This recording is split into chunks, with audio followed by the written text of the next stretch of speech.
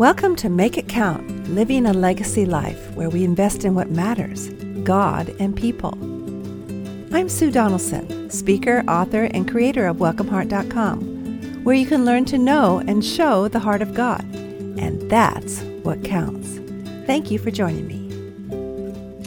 I'm so excited today to introduce you to my new friend, Laura Crosby. She is from Minnesota, but we found each other online. She is really a lot about hospitality. And if you know me at all, you know that's a subject close and dear to my heart. And she's a beautiful woman, and she and her husband co-minister together, have for years. I think you said he was a retired pastor.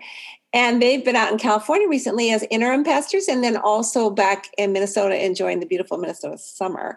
So, Laura, tell us a little bit about your family and your ministry, and then we're going to talk about legacy. Okay. Well, it's wonderful to be here. My husband and I have been married almost 38 years, I guess. Wow. And we have two grown daughters, one on the East Coast and one on the West Coast. And the one on the West Coast is married, and we're thrilled to be living temporarily out there in California where we're near her. Great. And my husband was the senior pastor here in Edina, Minnesota for 30 years. And when he left that position, I hate the word retired because you never retire, right? So, but when he, quote, retired, then we went and did some ministry together in Switzerland, and then came home, and something came up. And now he is the interim pastor out in California. And we've always kind of approached ministry as a team together. We have very different gifts. And so it's been a delight. We do some mentoring also of leaders in our denomination and others. But it's all good. It's fun. I love that. And my pastor, I think, has called retirement. We don't retire, we retread. And I love it. Yeah, remind your husband of that. When he thinks, I'm not retired, I'm not that old. But you retreaded in Switzerland. That sounds like a nice place to take off. I'll tell my husband that when he gets ready to retread. And I also like what you just said about your gifts are very different. Can you go into that a little bit? Because I married a man totally opposite than myself. And I think people worried about us. Well, I worried about us too. Yes, we are very opposite. If you know the Enneagram at all, my husband is a 5. He's kind of the investigator, very wise, watchful, and I'm a 7. So I'm all over the place. I'm the enthusiast. Me too. Yeah, the entrepreneur, all that stuff. So different there. And he's an introvert. I'm an extrovert. But we have learned so much from each other's strengths. And I've learned to slow down and not make decisions maybe quite so quickly, and bring his wisdom and his timing, hopefully, into some of my decisions more. And I am more the connector, the inviter, the welcomer. So we do a lot drawing people into our home and other places too. And so that's a little bit of the way we complement each other, I guess. Was that a challenge for your husband at the beginning until he got used to you and saw the advantage of being I'm a connector as well. It's a gatherer is my middle name, but to honor my husband, I've pulled way back, and now he is a lot more able and feels more comfortable. So did he figure it out right away? Oh, this is a good way to be? Or did you have to sort of relegate how much you would network and invite and welcome? He really has valued it from the beginning and honors me so much. But I think the adjustment came in because he's an introvert. That makes it sound like he's shy or something. He has all the social skills and he's very personable, but he prefers smaller groups of people. So that's maybe a little bit of the way that I've adjusted. So he would much prefer a more intimate dinner party with 6 people than a party or an open house with 100, which totally. I love. Me too. And my argument when we were first married, maybe the first 10 years, I was still arguing with him on this, was that I have to clean the house and prepare just as much for 30 as I do for 2. So let me have 30 because I'm doing the work, blah, blah, blah. And but he would say, and this is even in my hospitality book, because he would say it over and over, he goes, a crowd will dissipate the fellowship. And I go, what do you mean dissipate? Well, of course, I knew what dissipate meant. And he's right. I mean, when we have even 2 couples, you don't get to know as deeply the one couple. I still like to do crossovers. Like I'd like to invite a couple who's a believer, a believing family, and maybe a couple who's not, who have perhaps a third area that is something that they have in common, or maybe we're just the ones or maybe they just need to be invited, right? And let God do that peacemaking and that intentional crossover into where they see the grace of God in someone else's life. Mm-hmm. And, but he's right. My husband's been right, that this past year during COVID, when we couldn't have the crowds, mm-hmm. We only had 9 for Thanksgiving instead of 35. And my darling introverted daughter said, Mom, I know this was not the way you would have preferred, but I really liked it. So I thought, okay, I was honoring her as well as the law. So we're going to talk a little bit more about hospitality eventually, but what legacy do you want to pass down to those that you know and love? What are you doing right now? Well, I would preface it by saying our prayer for our children every single day is that they might see the unmistakable evidence of God's goodness and faithfulness sometime during the day. I pray that I'm modeling and will pass down a passion for connection to God and to others. I like to call it a life that chooses welcome and pays attention to God's presence. Could you repeat that first line? Because I'm taking notes and they may need to hear a repeat. The first line is the prayer for your children is that they will see it. They might see unmistakable evidence of God's goodness and faithfulness each day. Okay, go ahead. Well, and I hope that I'm modeling that and that I'll pass down a passion for connecting to God and others, just hopefully modeling a life that chooses welcome and pays attention to God's presence. When you say chooses welcome, I immediately go to welcoming people into our homes. Did you mean welcoming God into your life? What did you mean? Yes, absolutely. One of my favorite verses is Deuteronomy 30, 19 and 20, that says, "This day I set before you life and death, blessings and curses. Now choose life so that you and your children may live and that you may love the Lord your God, listen to his voice and hold fast to him." And I think that this command to choose life might also be interpreted, it's to choose welcome. And I believe we need to experience the welcome of God first, to connect with him first. And then out of that flows his spirit and the ability to welcome others, whether they're family or strangers or someone from a different race or a different political party or whatever. And for me, that often involves hosting people for meals in our home, but that's not the only way at all. So choosing welcome might look like serving at a homeless shelter or writing notes of encouragement or praying with folks in the hospital.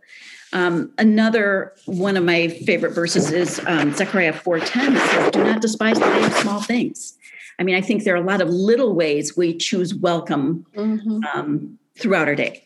So I love what you said there, and it really is the premise to a couple of my books. The whole idea that when we understand and know and actually embrace God's welcome, where we go, oh, he's invited me, and your words were, then we have the ability to welcome. I don't think everybody would agree that they feel that they have the ability, they understand God loves them, but they don't feel they have the ability to welcome others because they haven't practiced it. And maybe that's one reason it's called practicing hospitality.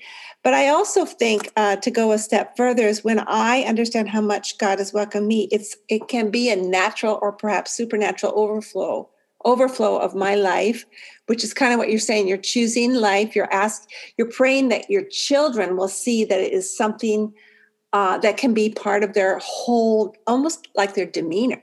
Do you feel that way when you meet someone what is it about you that someone would want to feel welcome to Jesus? And I feel like everybody has to figure out what that looks like with their own personality and giftedness.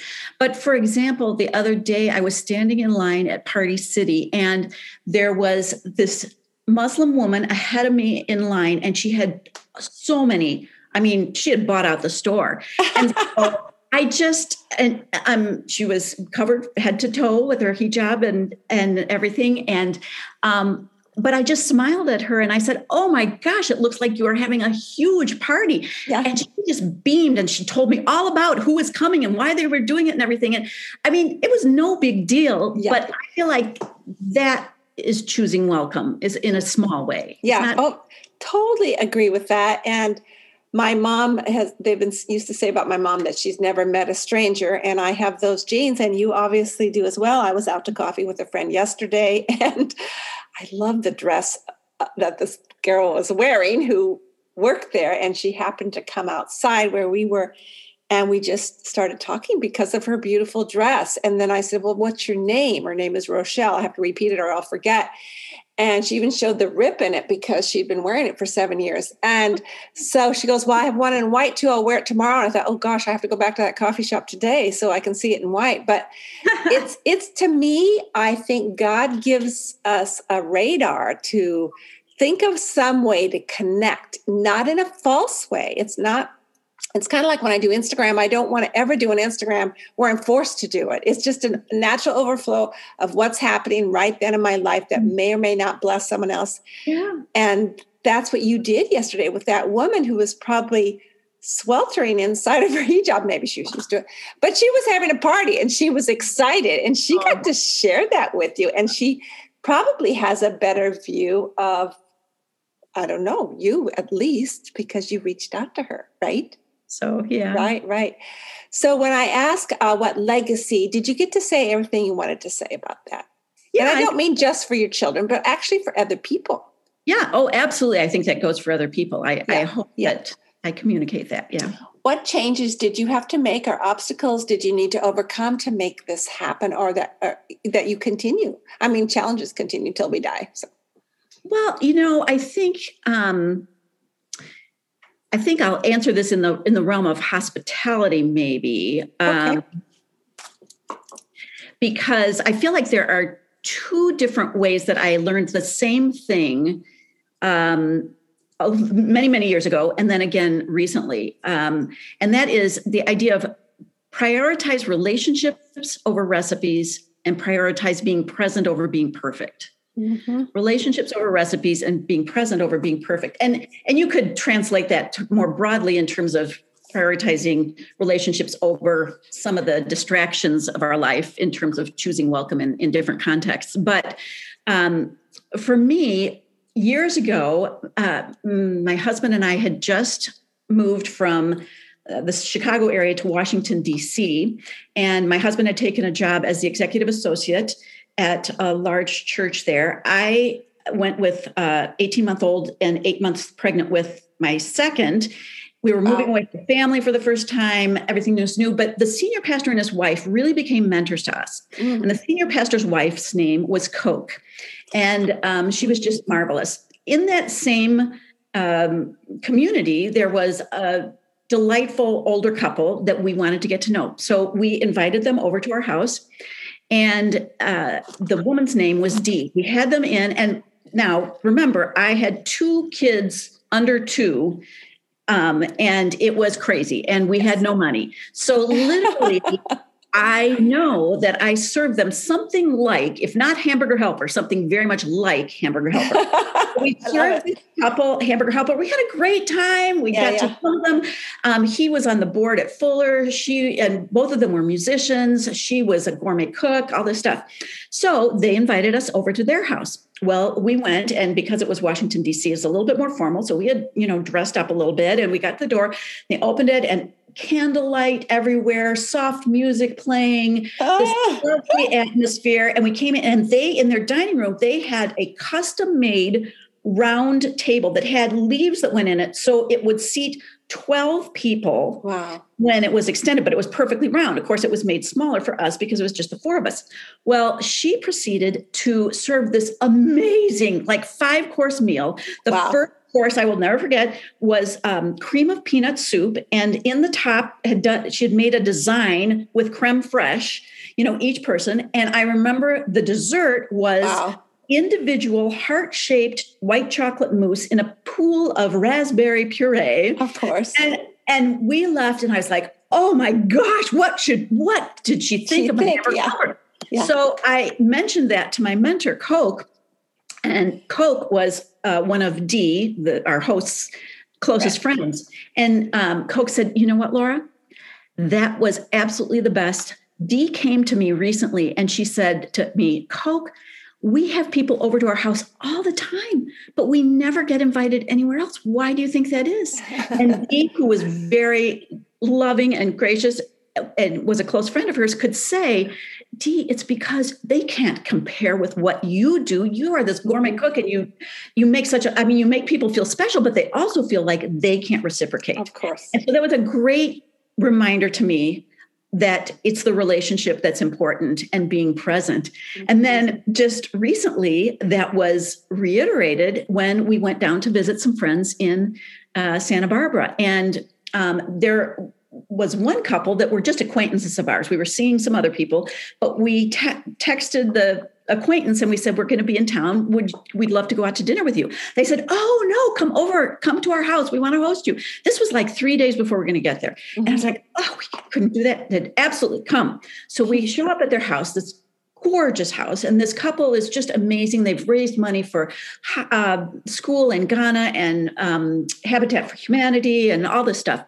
So I said, this is so kind of you to do for the moment. And our host said, oh, there's no problem at all. You know what? I have identified like the very best Costco things. And I keep all this stuff in my freezer so that I can do this on the spur of the moment. Oh, clever. And we had this lovely, lovely dinner. And as we were eating, she told us the most amazing story. Like I said, they had raised money. They had built a school in Ghana, a high school in Ghana. Wow. And she said they, several years ago, had a fundraiser out in this courtyard where we were eating.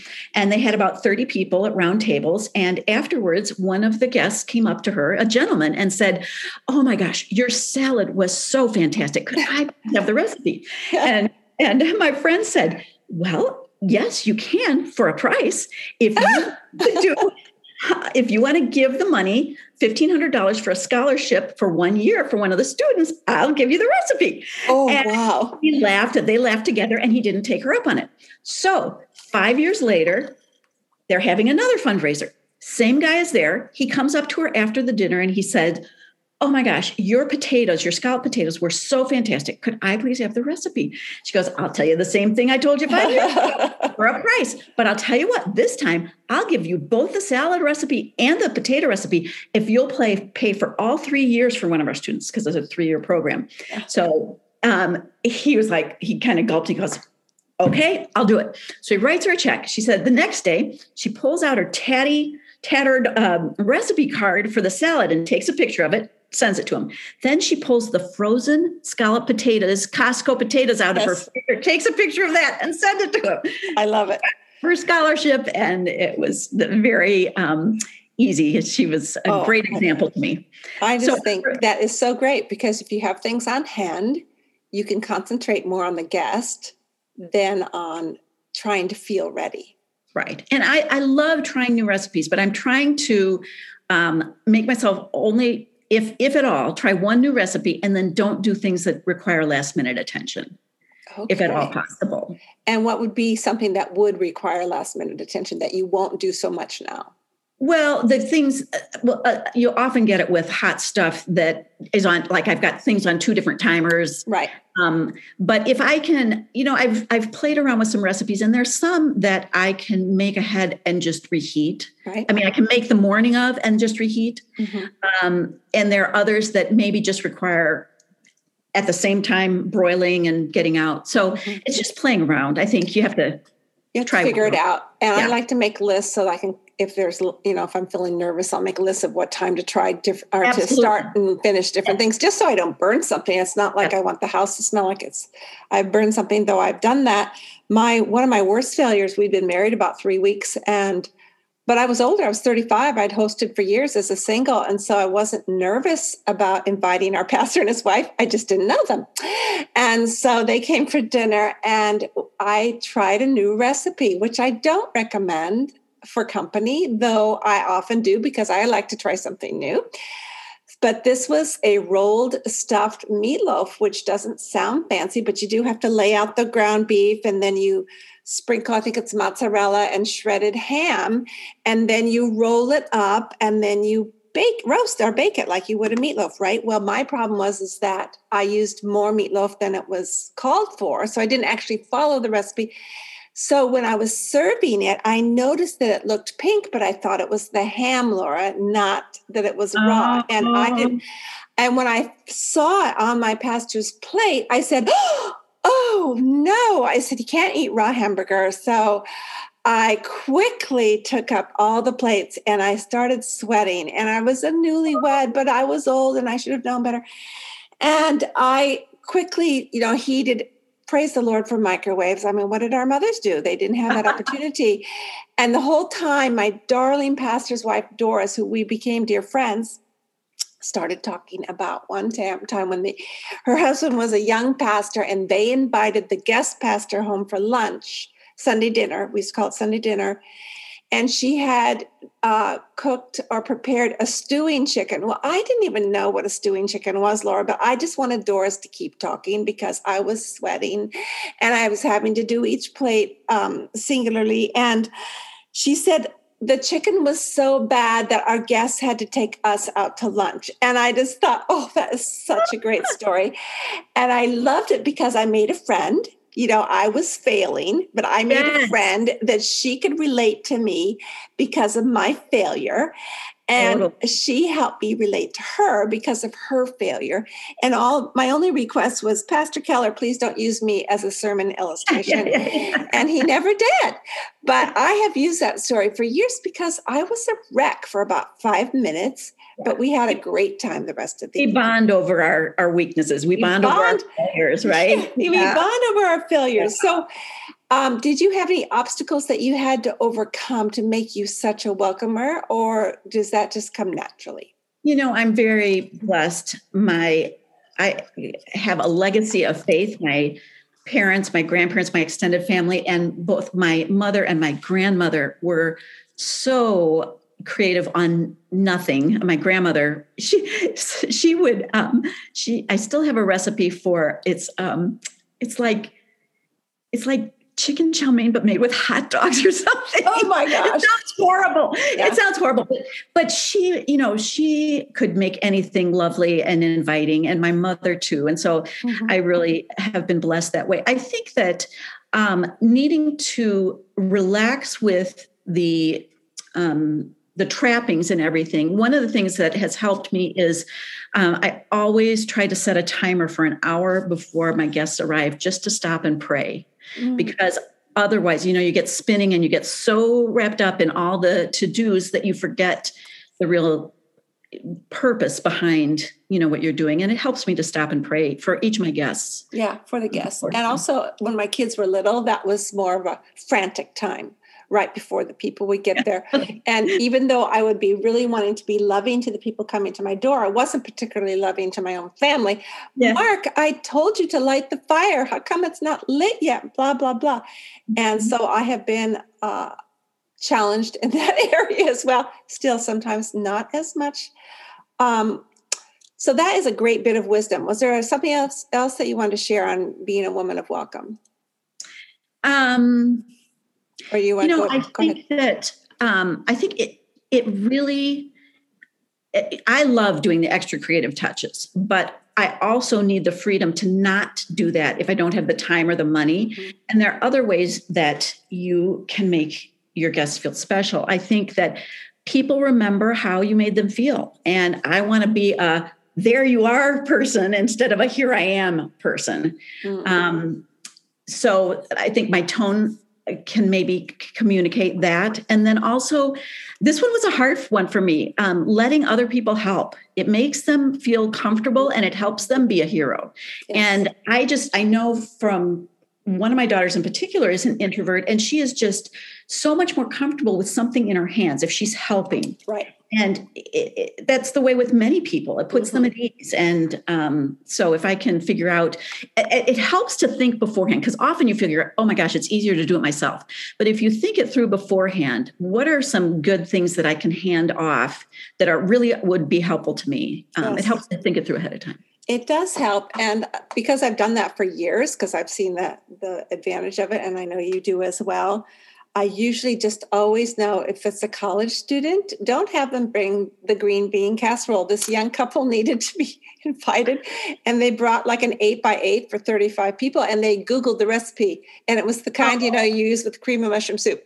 It was adorable. But often with kids like that, I'll just say, would you like to bring 2 loaves of French bread from the grocery store and a cube of butter? And they will. Yeah. And I could just as well buy it. Yeah, but it does ease in the finance, and it gives them, it's kind of like, I write about this, about it being a gift of blessing. You get to share the blessing, especially for an introvert. Though I had one woman, her and her husband were coming for the first time, and they said they would bring the dessert. I think that's what they said. And 45 minutes beforehand, they go, can we bring another guest? We have someone in our B&B who is from Spain, and we know that you host international students. And I go, sure. And I thought, what if I were having pork chops? And I wouldn't have had another pork chop, but I wasn't. I was having pasta, and there was plenty. And she brought like an extra salad, extra wine. I mean, she just, because she's that way, but you just never know. And sometimes you're quite surprised. And I like the control, Laura. I like to make sure there's enough food. Yeah. And I know there are so many people who just don't host. They just don't have people in their homes, and they don't know what it's like. Yeah. They don't understand it. And I've had to learn grace. Like, it doesn't matter that it was a tiny little salad. Yeah. They don't get it. And so does it matter to my other guests? No, I'm the one who gets a little upset. And so God is continuing to challenge me and helping me behave spiritually. The fruit of the Spirit's the main thing, that we are making someone feel so loved and comforted. That's the main difference between entertaining and hospitality, that we focus on them. But the reason I think you and I think it's good that we can mentor others in how to do hospitality is so that they're not thinking about themselves because they're feeling insecure. Now, I mean, I would feel insecure about things I haven't tried, but the more I do it, the more secure I feel. So I don't even think about certain things. And so that you can say, hey, I really noticed that you're hurting. What can I do to help? Mm-hmm. So, absolutely. Did you want to talk to me about the recipe we're going to share? Actually,